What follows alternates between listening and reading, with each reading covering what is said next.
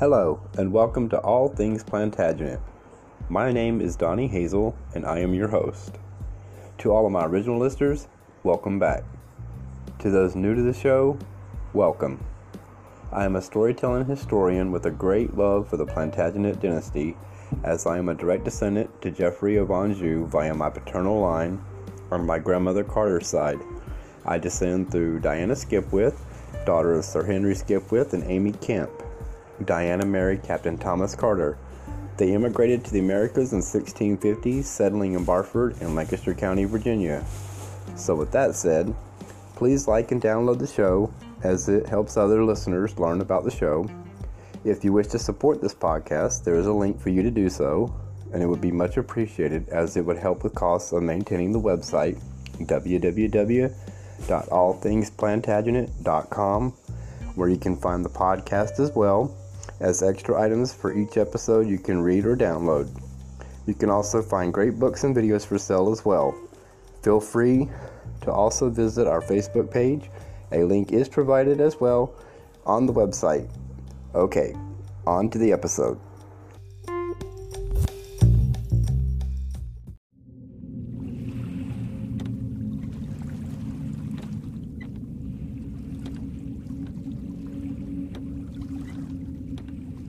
In October 1399, a prisoner was secretly taken from his cell in the Tower of London.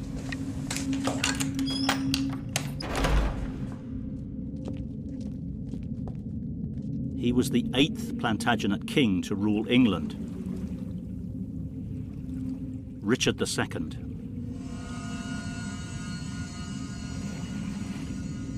It was said that as he was taken along the Thames, he was wailing and loudly lamenting that he had ever been born.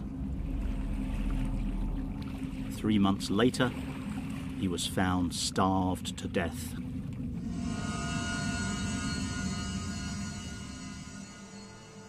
The man responsible for Richard's downfall was another Plantagenet, his cousin Henry of Lancaster. Henry had deposed Richard and installed himself as king. It was a kind of original sin from which the Plantagenets would never recover. The French chronicler Warren commented, "Something acquired wickedly cannot last long." The House of Plantagenet was now fatally divided along lines that would never be reconciled. The usurpation and murder of an anointed king violated sacred taboos and undermined the foundations of Plantagenet power. The right to rule of future Plantagenet kings would now be in doubt, and they would have to fight to keep their grip on the throne.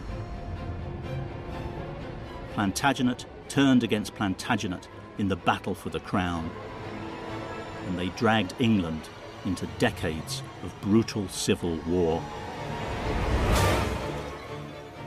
Within less than a century, 4 Plantagenet kings met violent deaths at the hands of their own relatives. This was the bloodiest episode in the whole history of the English monarchy. And this death of kings, this royal bloodletting, ended in the complete destruction of the Plantagenet dynasty.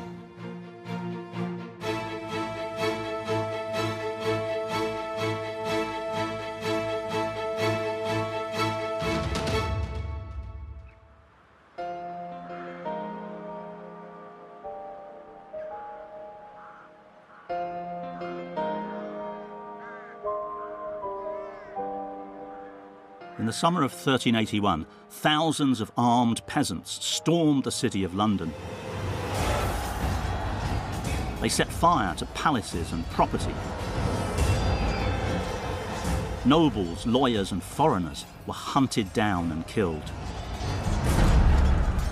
This became known as the Peasants' Revolt, the greatest uprising in the history of medieval England. The Plantagenets were confronted by the most serious threat the lower classes had ever posed to royal power.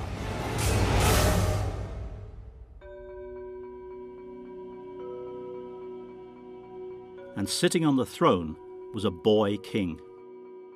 Richard II had been crowned 4 years earlier at the age of 10. he was forced to flee from his own subjects. Richard was just 14 years old. He sought refuge here in the Tower of London. It must have been terrifying as he looked out from the top of a turret to see his capital engulfed in flames. And everyone looked to him to bring an end to the violence. This was the first real test of his kingship. A new tax had triggered the riots. On the fourth day, in a bid to end the riots, Richard rode out to negotiate with the rebels.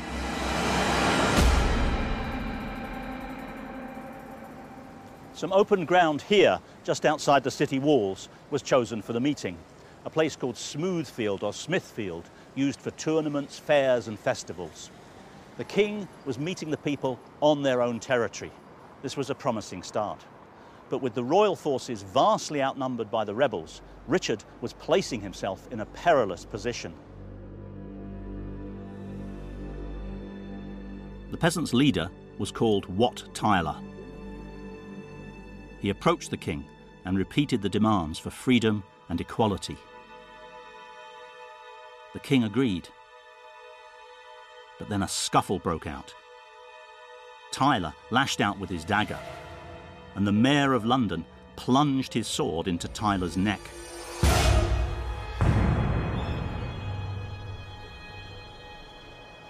These are the gates of the priory that stands on the edge of Smithfield. Just behind me was where Wat Tyler was stabbed and was seen to fall from his horse. The rebels drew their weapons to avenge him. At that moment, the future of the Plantagenet dynasty hung in the balance. But Richard took the initiative. He spurred his horse forward into the crowd and pledged, "I will be your king, your captain, and your leader." The mood changed. With the added assurance of a charter granting them pardons and freedom, the rebels began to disperse.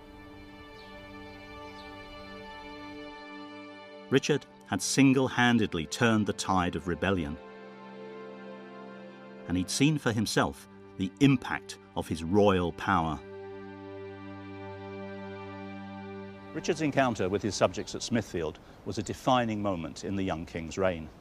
4 years earlier, at his coronation, he'd been anointed with holy oil, which was believed to set him apart from his subjects, making him God's anointed. Triumph here at Smithfield confirmed Richard's self-belief in his God-given right to rule, a conviction that dominated the rest of his reign.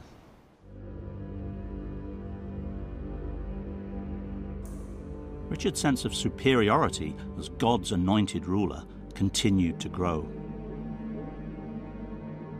He demanded to be treated with ever greater reverence and devised elaborate new court rituals to set himself above his nobles. Richard was the first English king who insisted on being addressed as Your Highness. One chronicler describes how he had a throne set up in the chamber where he sat after supper, watching everyone but addressing no one. Whenever he looked at anybody, however grand they were, they had to bend the knee. But the men he was abasing included some of the greatest nobles in the land. They were outraged by his arrogance. Like all Plantagenet kings, Richard's power was dependent on the support of his nobles. He relied on them to supply him with money and troops. But Richard made no effort to win their favour or respect. He alienated them still further by surrounding himself with a clique of favourites, many of low birth, on whom he lavished land and titles. In 1387, the established nobility, as well as members of Richard's own family, took up arms against him. When Richard was 20, a group of his nobles, including his cousin Henry of Lancaster, seized control of the government by force and executed his favourite knights.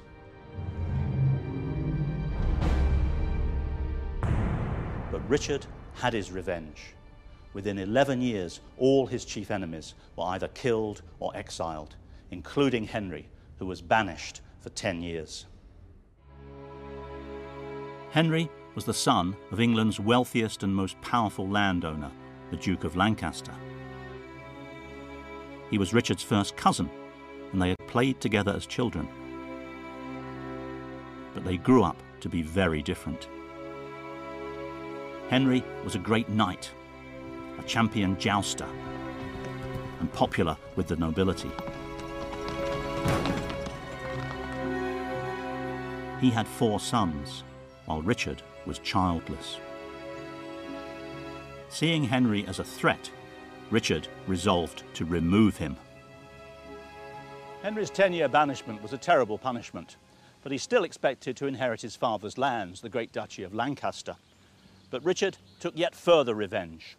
When Henry's father died, the king confiscated all the lands that should have come to him. With nothing left to lose, Henry determined to return to England and reclaim his inheritance.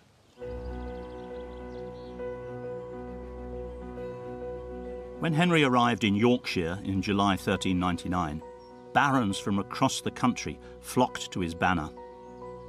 They feared that if Richard could confiscate his own cousin's lands, then no one's property was safe.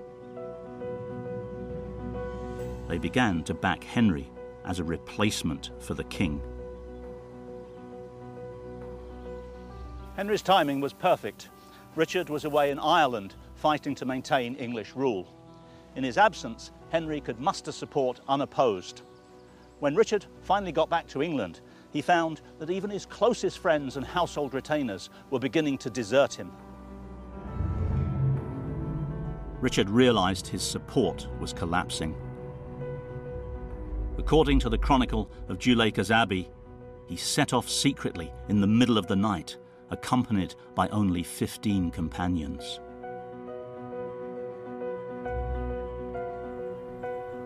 He fled from castle to castle, looking for refuge and support.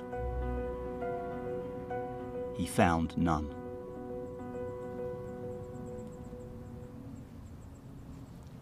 Eventually, Richard met with Henry's envoys, who escorted him here to the great castle at Flint. Their ancestor, Edward I, had built it during his conquest of the Welsh, and now it was to be the site of a momentous meeting between the 2 Plantagenet cousins.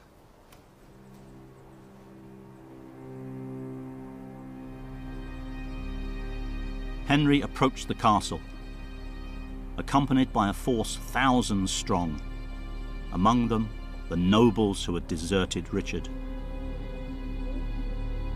This display of military might against the anointed monarch set a dangerous precedent for future Plantagenet kings. Richard was here inside the keep, and Henry entered to meet his cousin. Later, Henry's supporters claimed that Richard then promised to renounce the throne. But given his views of kingship, that's likely to be pure propaganda. What is not in doubt is that Richard was now Henry's captive. The king, who had set himself above all others, was nothing more than a powerless prisoner.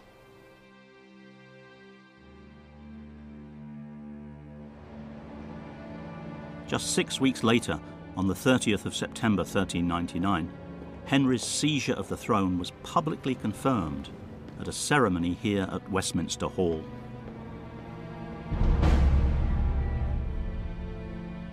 Parliament assembled beneath the magnificent hammer-beam ceiling that Richard II had constructed. It was announced that on the previous day, Richard, a captive in the Tower, had abdicated, and 39 charges against him were read out. Then Henry stood up. I, Henry of Lancaster, claim this kingdom of England and the crown. The assembled lords gave their consent and led him to the throne. Henry had won the crown, but he would have to fight to keep it. Richard's misrule had turned many against him, but in an age of deeply held religious belief, he was still God's anointed ruler. In deposing him, Henry had committed a grave sin. 4 months later, he was guilty of an even greater crime. In February 1400, it was announced that the former king had died. In all probability, Richard had been starved to death on Henry's orders. Henry had broken the sacred rules of kingship that underpinned Plantagenet power. His struggle for legitimacy didn't end with Richard's murder.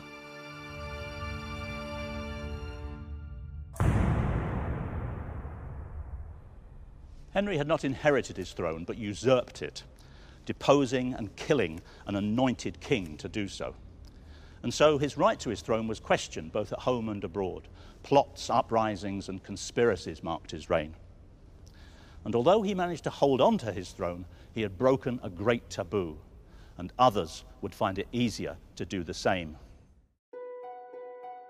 Henry's usurpation created a fatal schism within the Plantagenet family. Henry's House of Lancaster was descended from the third son of Edward III. But another Plantagenet line descended from the second son. In the future, these descendants could claim a greater right to the throne than King Henry IV and his offspring.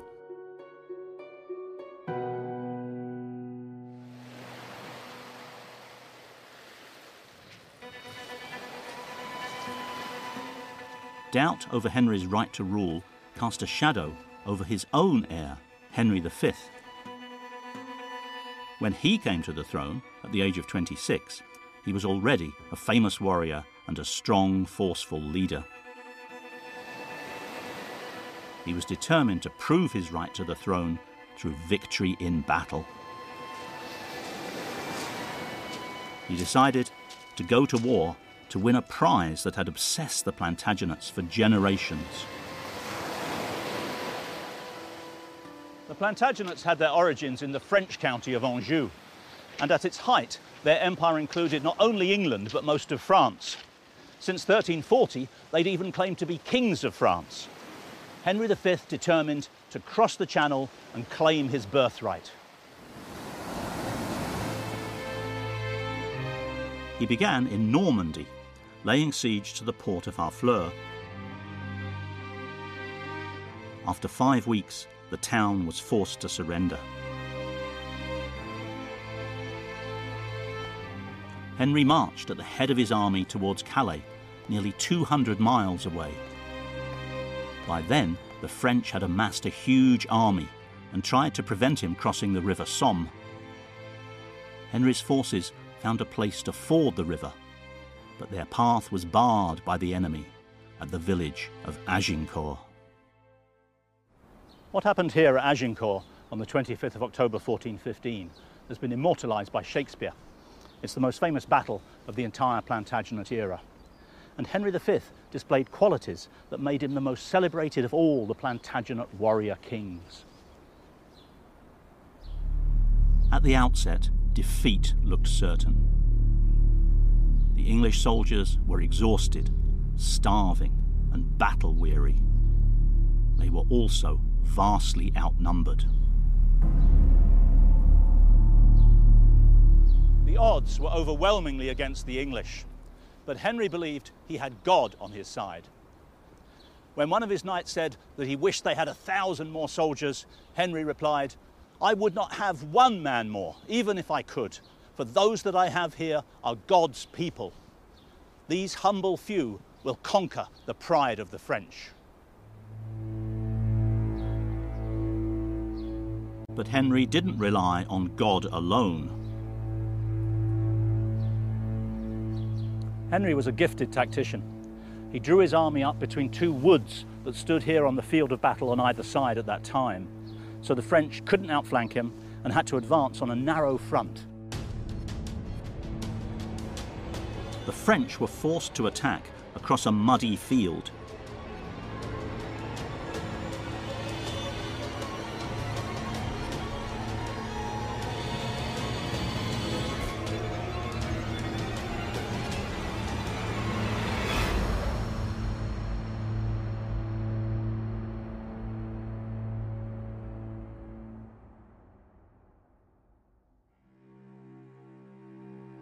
Their elite cavalry charged, only to be cut down by the English longbowmen. Those who survived the arrows were caught in a quagmire between the 2 armies. The battle turned in favour of Henry's humble few. Henry's qualities as a brave soldier and a calculating general had helped the English win a great victory. It became a founding symbol of the English underdog triumphing against the odds. And in the medieval period, it was believed that the outcome of battles was determined by God's will. Henry's victory showed that he had God's favour. The question mark over the Lancastrians' right to rule was removed for the time being.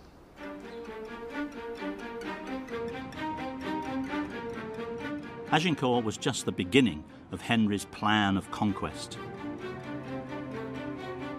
Over the next 5 years, he took France castle by castle, town by town. By 1420, he'd reclaimed many of the lands lost by his Plantagenet predecessor, King John. He now controlled more than a third of France. This was a spectacular triumph against the Plantagenets' age-old enemy.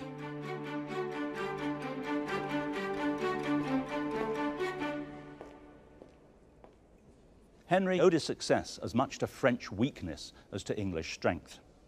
The King of France, Charles VI, suffered from mental illness, and the country was being torn apart by civil war. All this enabled Henry to win his resounding victories. And next, he negotiated this extraordinary treaty with the French king, signed here in the heart of Champagne in the city of Troyes. Here Charles promises that after his death, the crown and the kingdom of France, with all its rights and appurtenances, will remain with King Henry and his heirs forever. And here he commands his nobles that when he is dead, they shall recognize Henry as their liege lord, sovereign, and true King of France. Henry was now recognized as the heir to the French throne, and in the meantime he would serve as regent of France.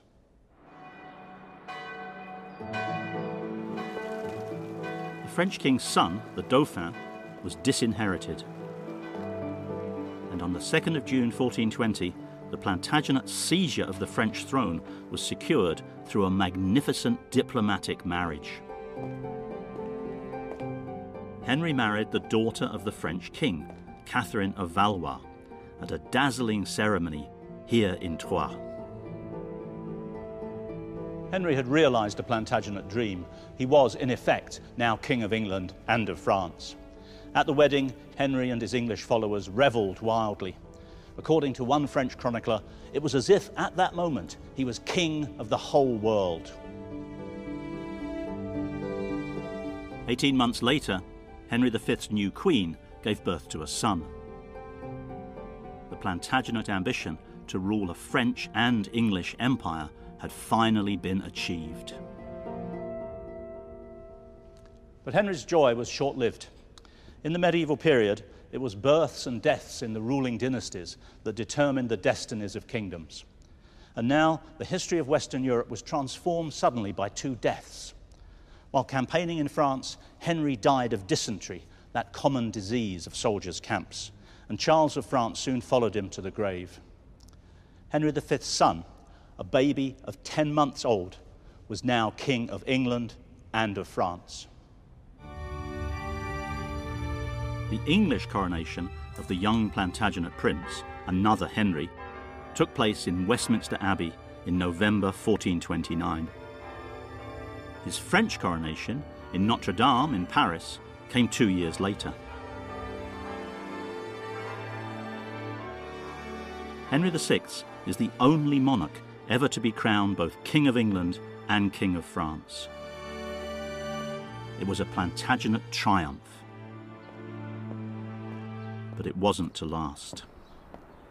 By the time of Henry VI's coronation in Paris, the tide was already beginning to turn against the English. The French nobles rallied to the dispossessed Dauphin.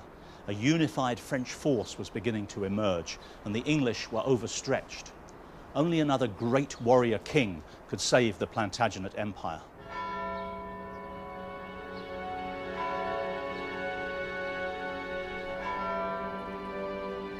Henry VI was the House of Lancaster's third Plantagenet king. As he grew up, the shadow of his grandfather's usurpation of Richard II's throne seemed to have passed. But Henry turned out to be no warrior, nor was he a gifted leader. He was a simple, pious man who devoted himself to good works and charitable causes. Unlike his father, Henry didn't lead armies in France. Instead, he lavished time, money and energy on this, his personal project, Eton College. He laid the foundation stone himself and supervised its development down to the smallest detail. Henry founded the school in 1440 to educate children selected from the lower ranks of society. There were plans to build the largest chapel in England, where people would gather to pray for the soul of the king. Here in the college library are the original charters for the school.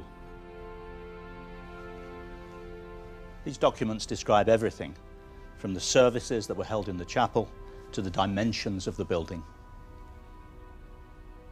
And in this magnificent charter, we see Henry kneeling beneath the royal arms and his crown, presenting the college to the Virgin Mary. This was clearly something very close to his heart.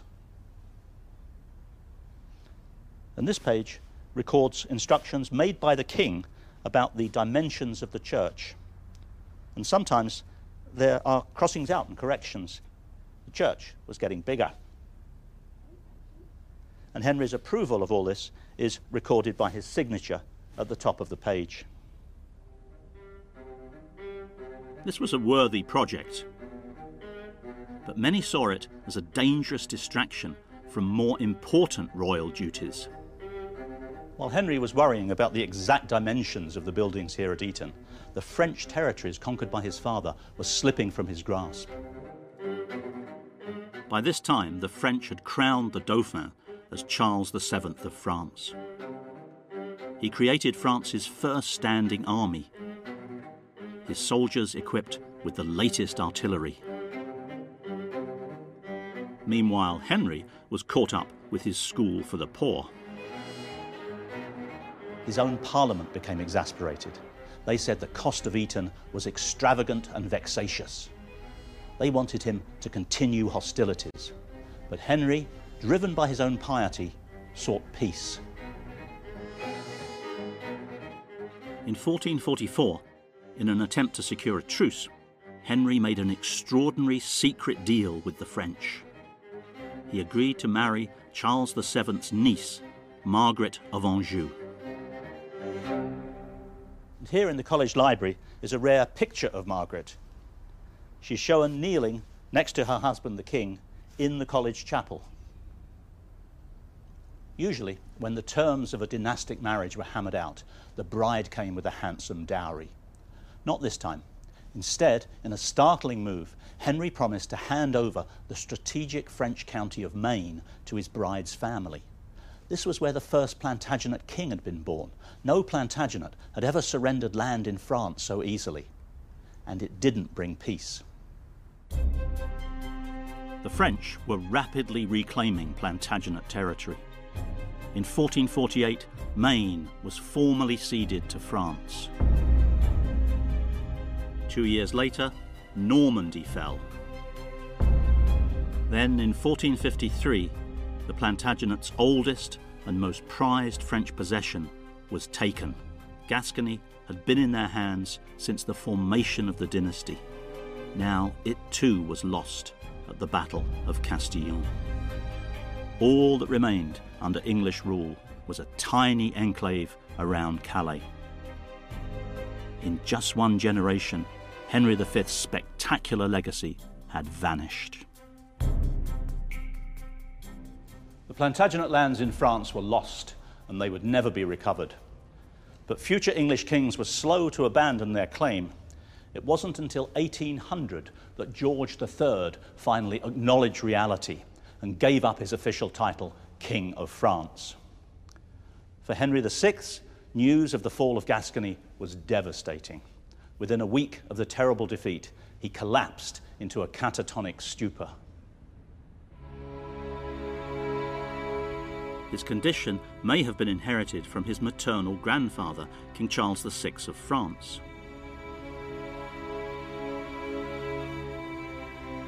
He wasn't even aware when his wife gave birth to a son, a new Lancastrian heir to the throne of England. France was lost and the king was mad.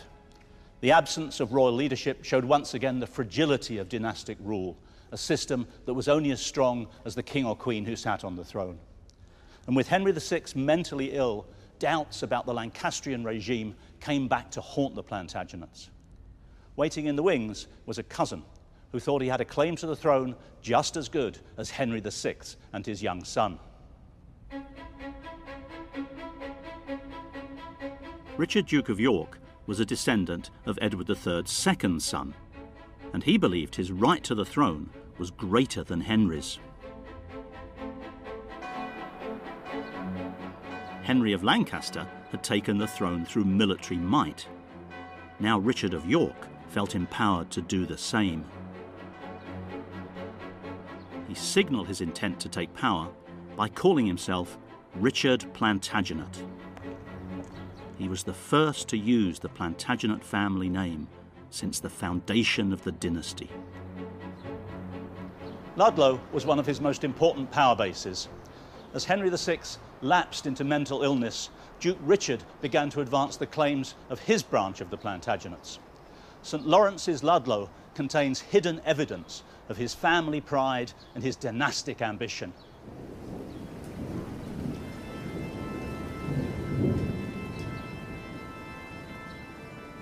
Richard of York's ancestors had worshipped in the church in Ludlow for generations.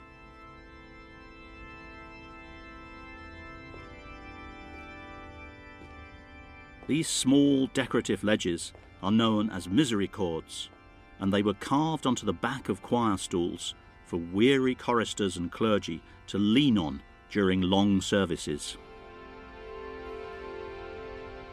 All kinds of scenes are represented. Here is the medieval ideal of womanhood. A little bit further down, a countryman is warming himself by the fire while his winter stocks and stores hang around him. And here is a wrestling match, a popular sport in the Middle Ages. But some of the carvings have a much more political edge. There's a white hart, emblem of Richard II, the king whom the Lancastrians had deposed and killed. And here is a superbly carved falcon and fetterlock, the personal badge of Richard, Duke of York. And here is the white rose, the famous symbol of the House of York, under which they fought as they made their bid for the throne.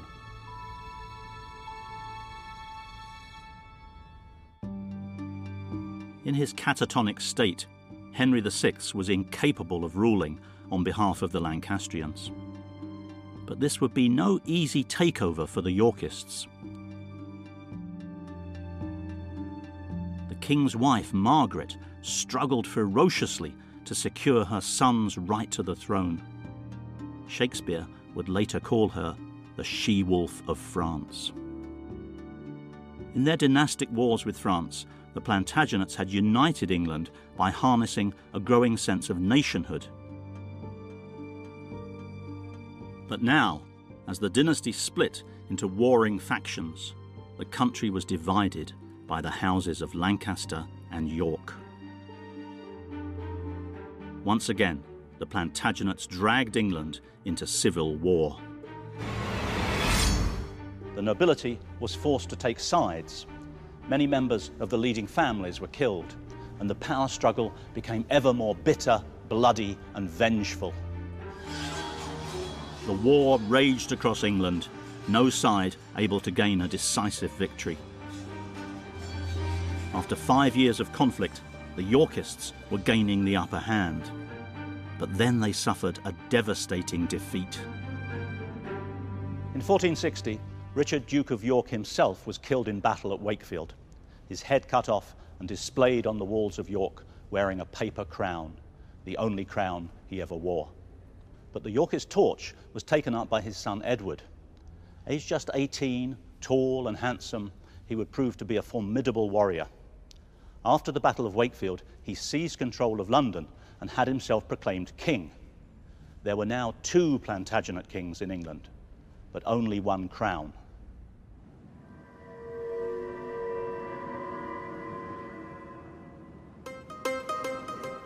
The battle to determine which Plantagenet was the rightful king took place here at Towton in Yorkshire on Palm Sunday, 1461.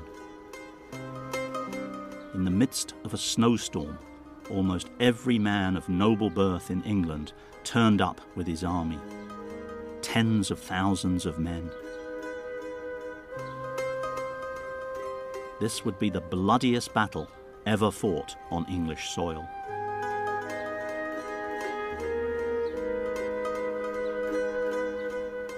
The Yorkists were drawn up on the ridge behind me. They were led from the front by Edward, an imposing sight at 6'3" and a brave fighter. But Henry, the Lancastrian king, was far from the battlefield. Unwarlike and mentally unstable, he had sought safety in York along with his wife and son. It was up to his loyal nobles to defend his cause.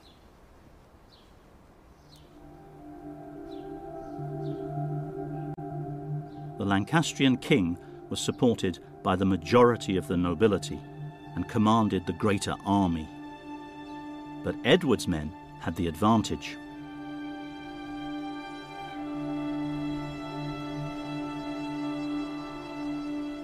The wind was behind them and carried their arrows into the midst of the Lancastrian lines.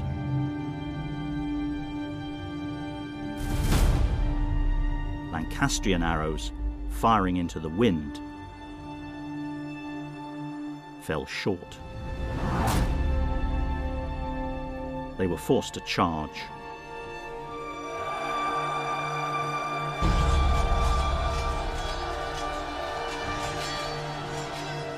The Plantagenets had created a rift through the nation that even tore families apart.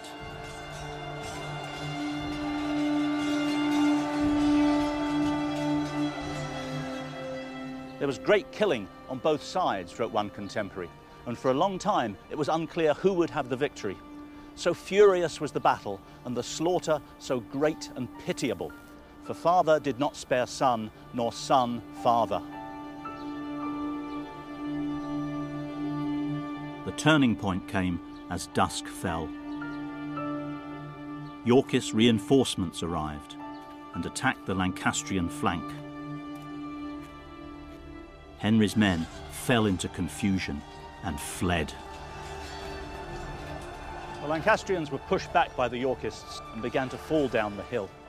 Thousands of panic-stricken men were now seeking an escape. As they tumbled down the slope, they found they had to cross the river that runs at the foot of the hill through the woods. In the mayhem, many were crushed or drowned, many more killed by their enemies.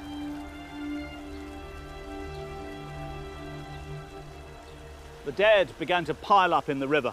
The retreating Lancastrians were forced to clamber over what one chronicler called bridges of bodies.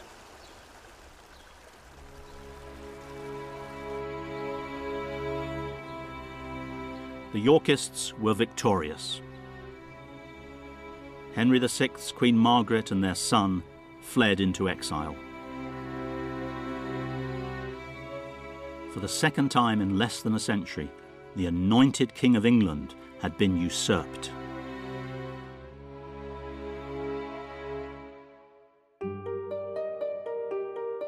Edward had all the qualities to be a great king. He was magnanimous, diplomatic, and purposeful. He won the support of most of his barons. His accession was seen by many as the dawning of another golden era for the Plantagenets. But Edward had a weakness. The perceptive French diplomat Comines says that he loved his pleasure and his ease more than any other ruler, for he thought about nothing except the ladies. He describes Edward as young and more handsome than any man of his time, and reports that when the king went hunting, he had extra tents brought along for all his ladies. In 1464, while Edward was hunting near the village of Grafton Regis, he met a young widow named Elizabeth Woodville. Chroniclers described her as the most beautiful woman in England. Edward became infatuated with her. According to legend, this is where Edward and Elizabeth met. It's said that she resisted his advances, and according to some, that she even drew a dagger to protect her honour. The only way the young king could have her was to marry her. And, quickly and secretly, that's what he did. But Edward had broken a cardinal rule of dynastic politics by marrying not for a great dowry or political advantage, but moved by passion.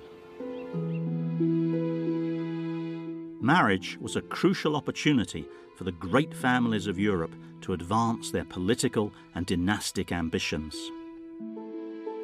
Every Plantagenet king had gained advantage through marriage to a wealthy, high-born woman from Europe, most of them French.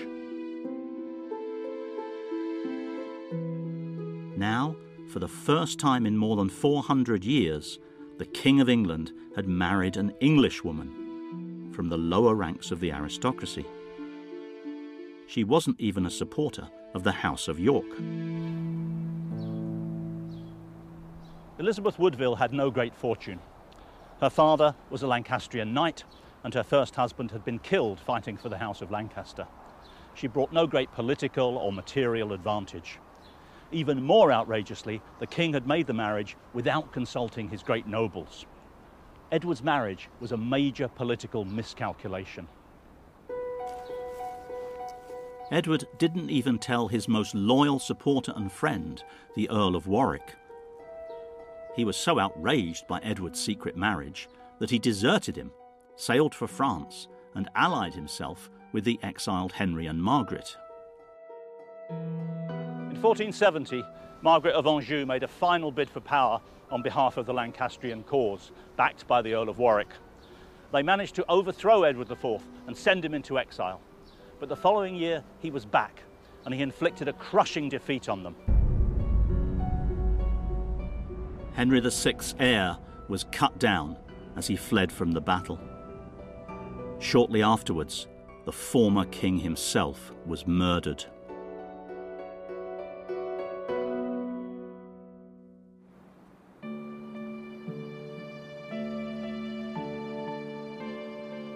After 20 years of civil war, England now enjoyed a time of peace and stability under Edward IV. The king presided over a flourishing court, described by one European visitor as the most splendid in all Christendom. Edward commissioned beautiful manuscripts from the best illuminators in Europe. And he oversaw the building of a new royal banqueting hall here at Eltham Palace, southeast of London.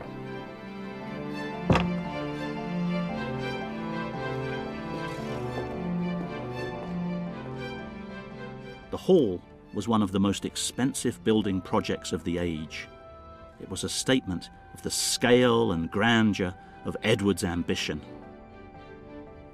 When the hall was complete, Edward held court here with Elizabeth at his side.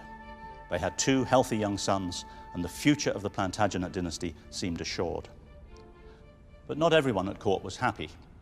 Elizabeth had 10 brothers and sisters, and they did tremendously well out of their beautiful sister's new royal connections. The rise of these new favourites, the Woodvilles, was resented by the old nobility and by some members of the Plantagenet family itself.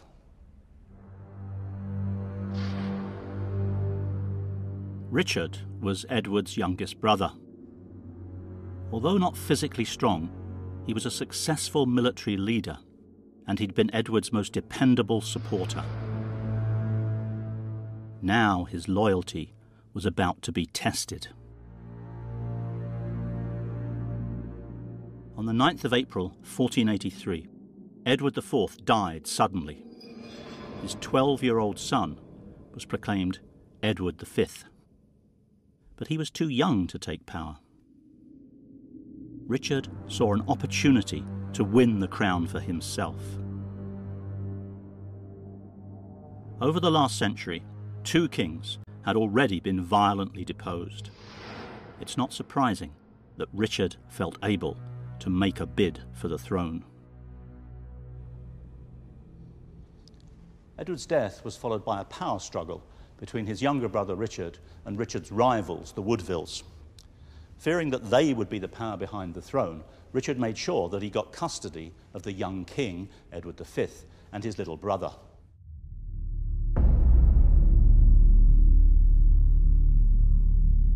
The 2 princes were placed in the Tower of London. They were never seen again. The gossip in the courts of Europe concluded that Richard had them murdered. It's never been proved, but Richard wouldn't be the first Plantagenet wicked uncle to be accused of killing a nephew who stood between him and the throne. On the 6th of July, 1483, Richard was crowned. With a helping hand from Shakespeare, he's been painted as one of the greatest villains in English history. But his actions were driven by the same dynastic ambitions that drove his ancestors. This latest usurpation, however, would lead directly to the downfall of the dynasty.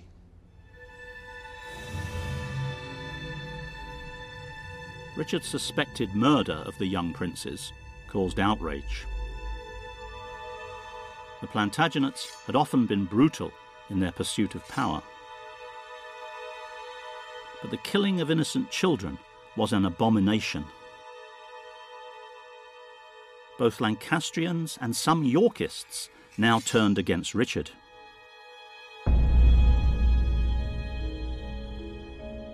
The Lancastrians backed a man whose claim to the Plantagenet throne was tenuous, Henry Tudor.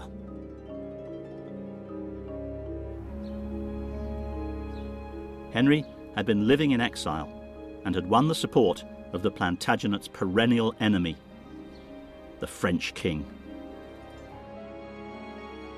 In August 1485, he landed at Milford Haven with thousands of French troops.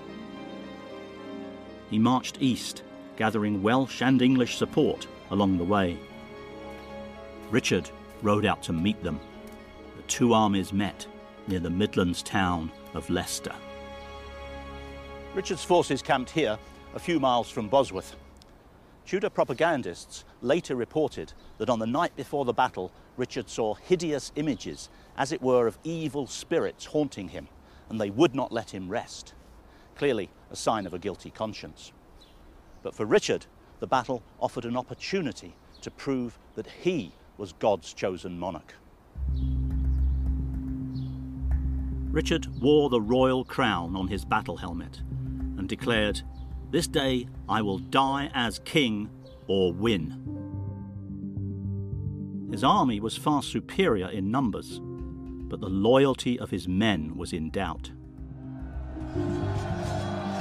As the battle began, his soldiers seemed to be fighting half-heartedly. But then Richard saw an opportunity to bring the battle to a swift end.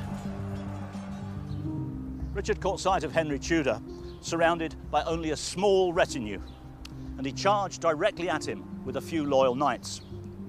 The chronicler John Rouse says that although Richard was small and physically weak, he fought like a noble knight. He cut down Henry's standard-bearer and almost slashed his way to Henry himself. But then he was betrayed. One of his most powerful nobles, Lord Stanley, was watching the battle unfold from a distance. He commanded up to 5,000 men, but his allegiance was in doubt. When he saw Richard isolated and vulnerable, he threw in his lot with the Tudors.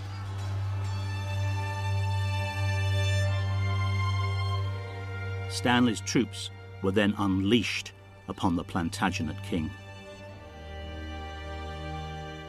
The recent discovery of Richard III's body in a Leicester car park confirms the chronicler's reports of what happened next. The king was abandoned, but he chose not to flee. The last Plantagenet monarch was cut down by a lethal blow to the head. Even his enemies admitted Richard's courage. They describe him fighting manfully in the thickest press of his enemies, and describe how, in battle and not in flight, King Richard died like a noble ruler, most bold in the field. The last Plantagenet king of England was stripped naked and slung over a horse. His corpse was paraded along the road to Leicester for all men to wonder upon. He was later carelessly buried in a hastily dug grave.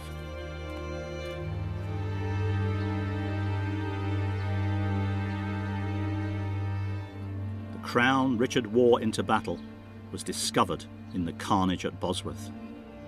It was placed upon the head of the new king, Henry Tudor.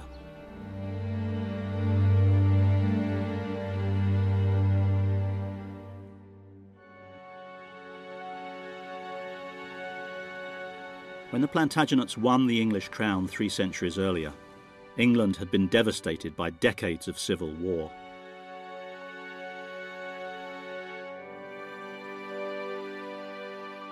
Now a civil war between 2 branches of their own family had brought about their downfall.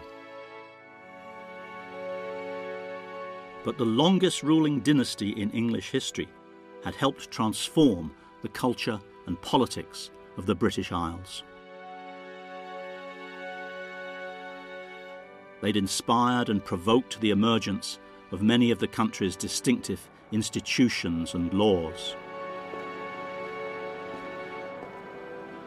and adopted symbols that represent the nation to this day.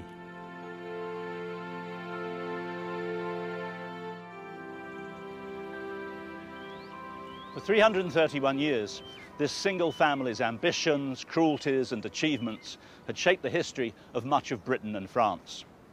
Now, Henry Tudor led England into a new world. The Tudors sought their empire not in France, but across the Atlantic, and they would hunt down any remaining Plantagenet claimants to the throne. This once mighty dynasty ended in oblivion.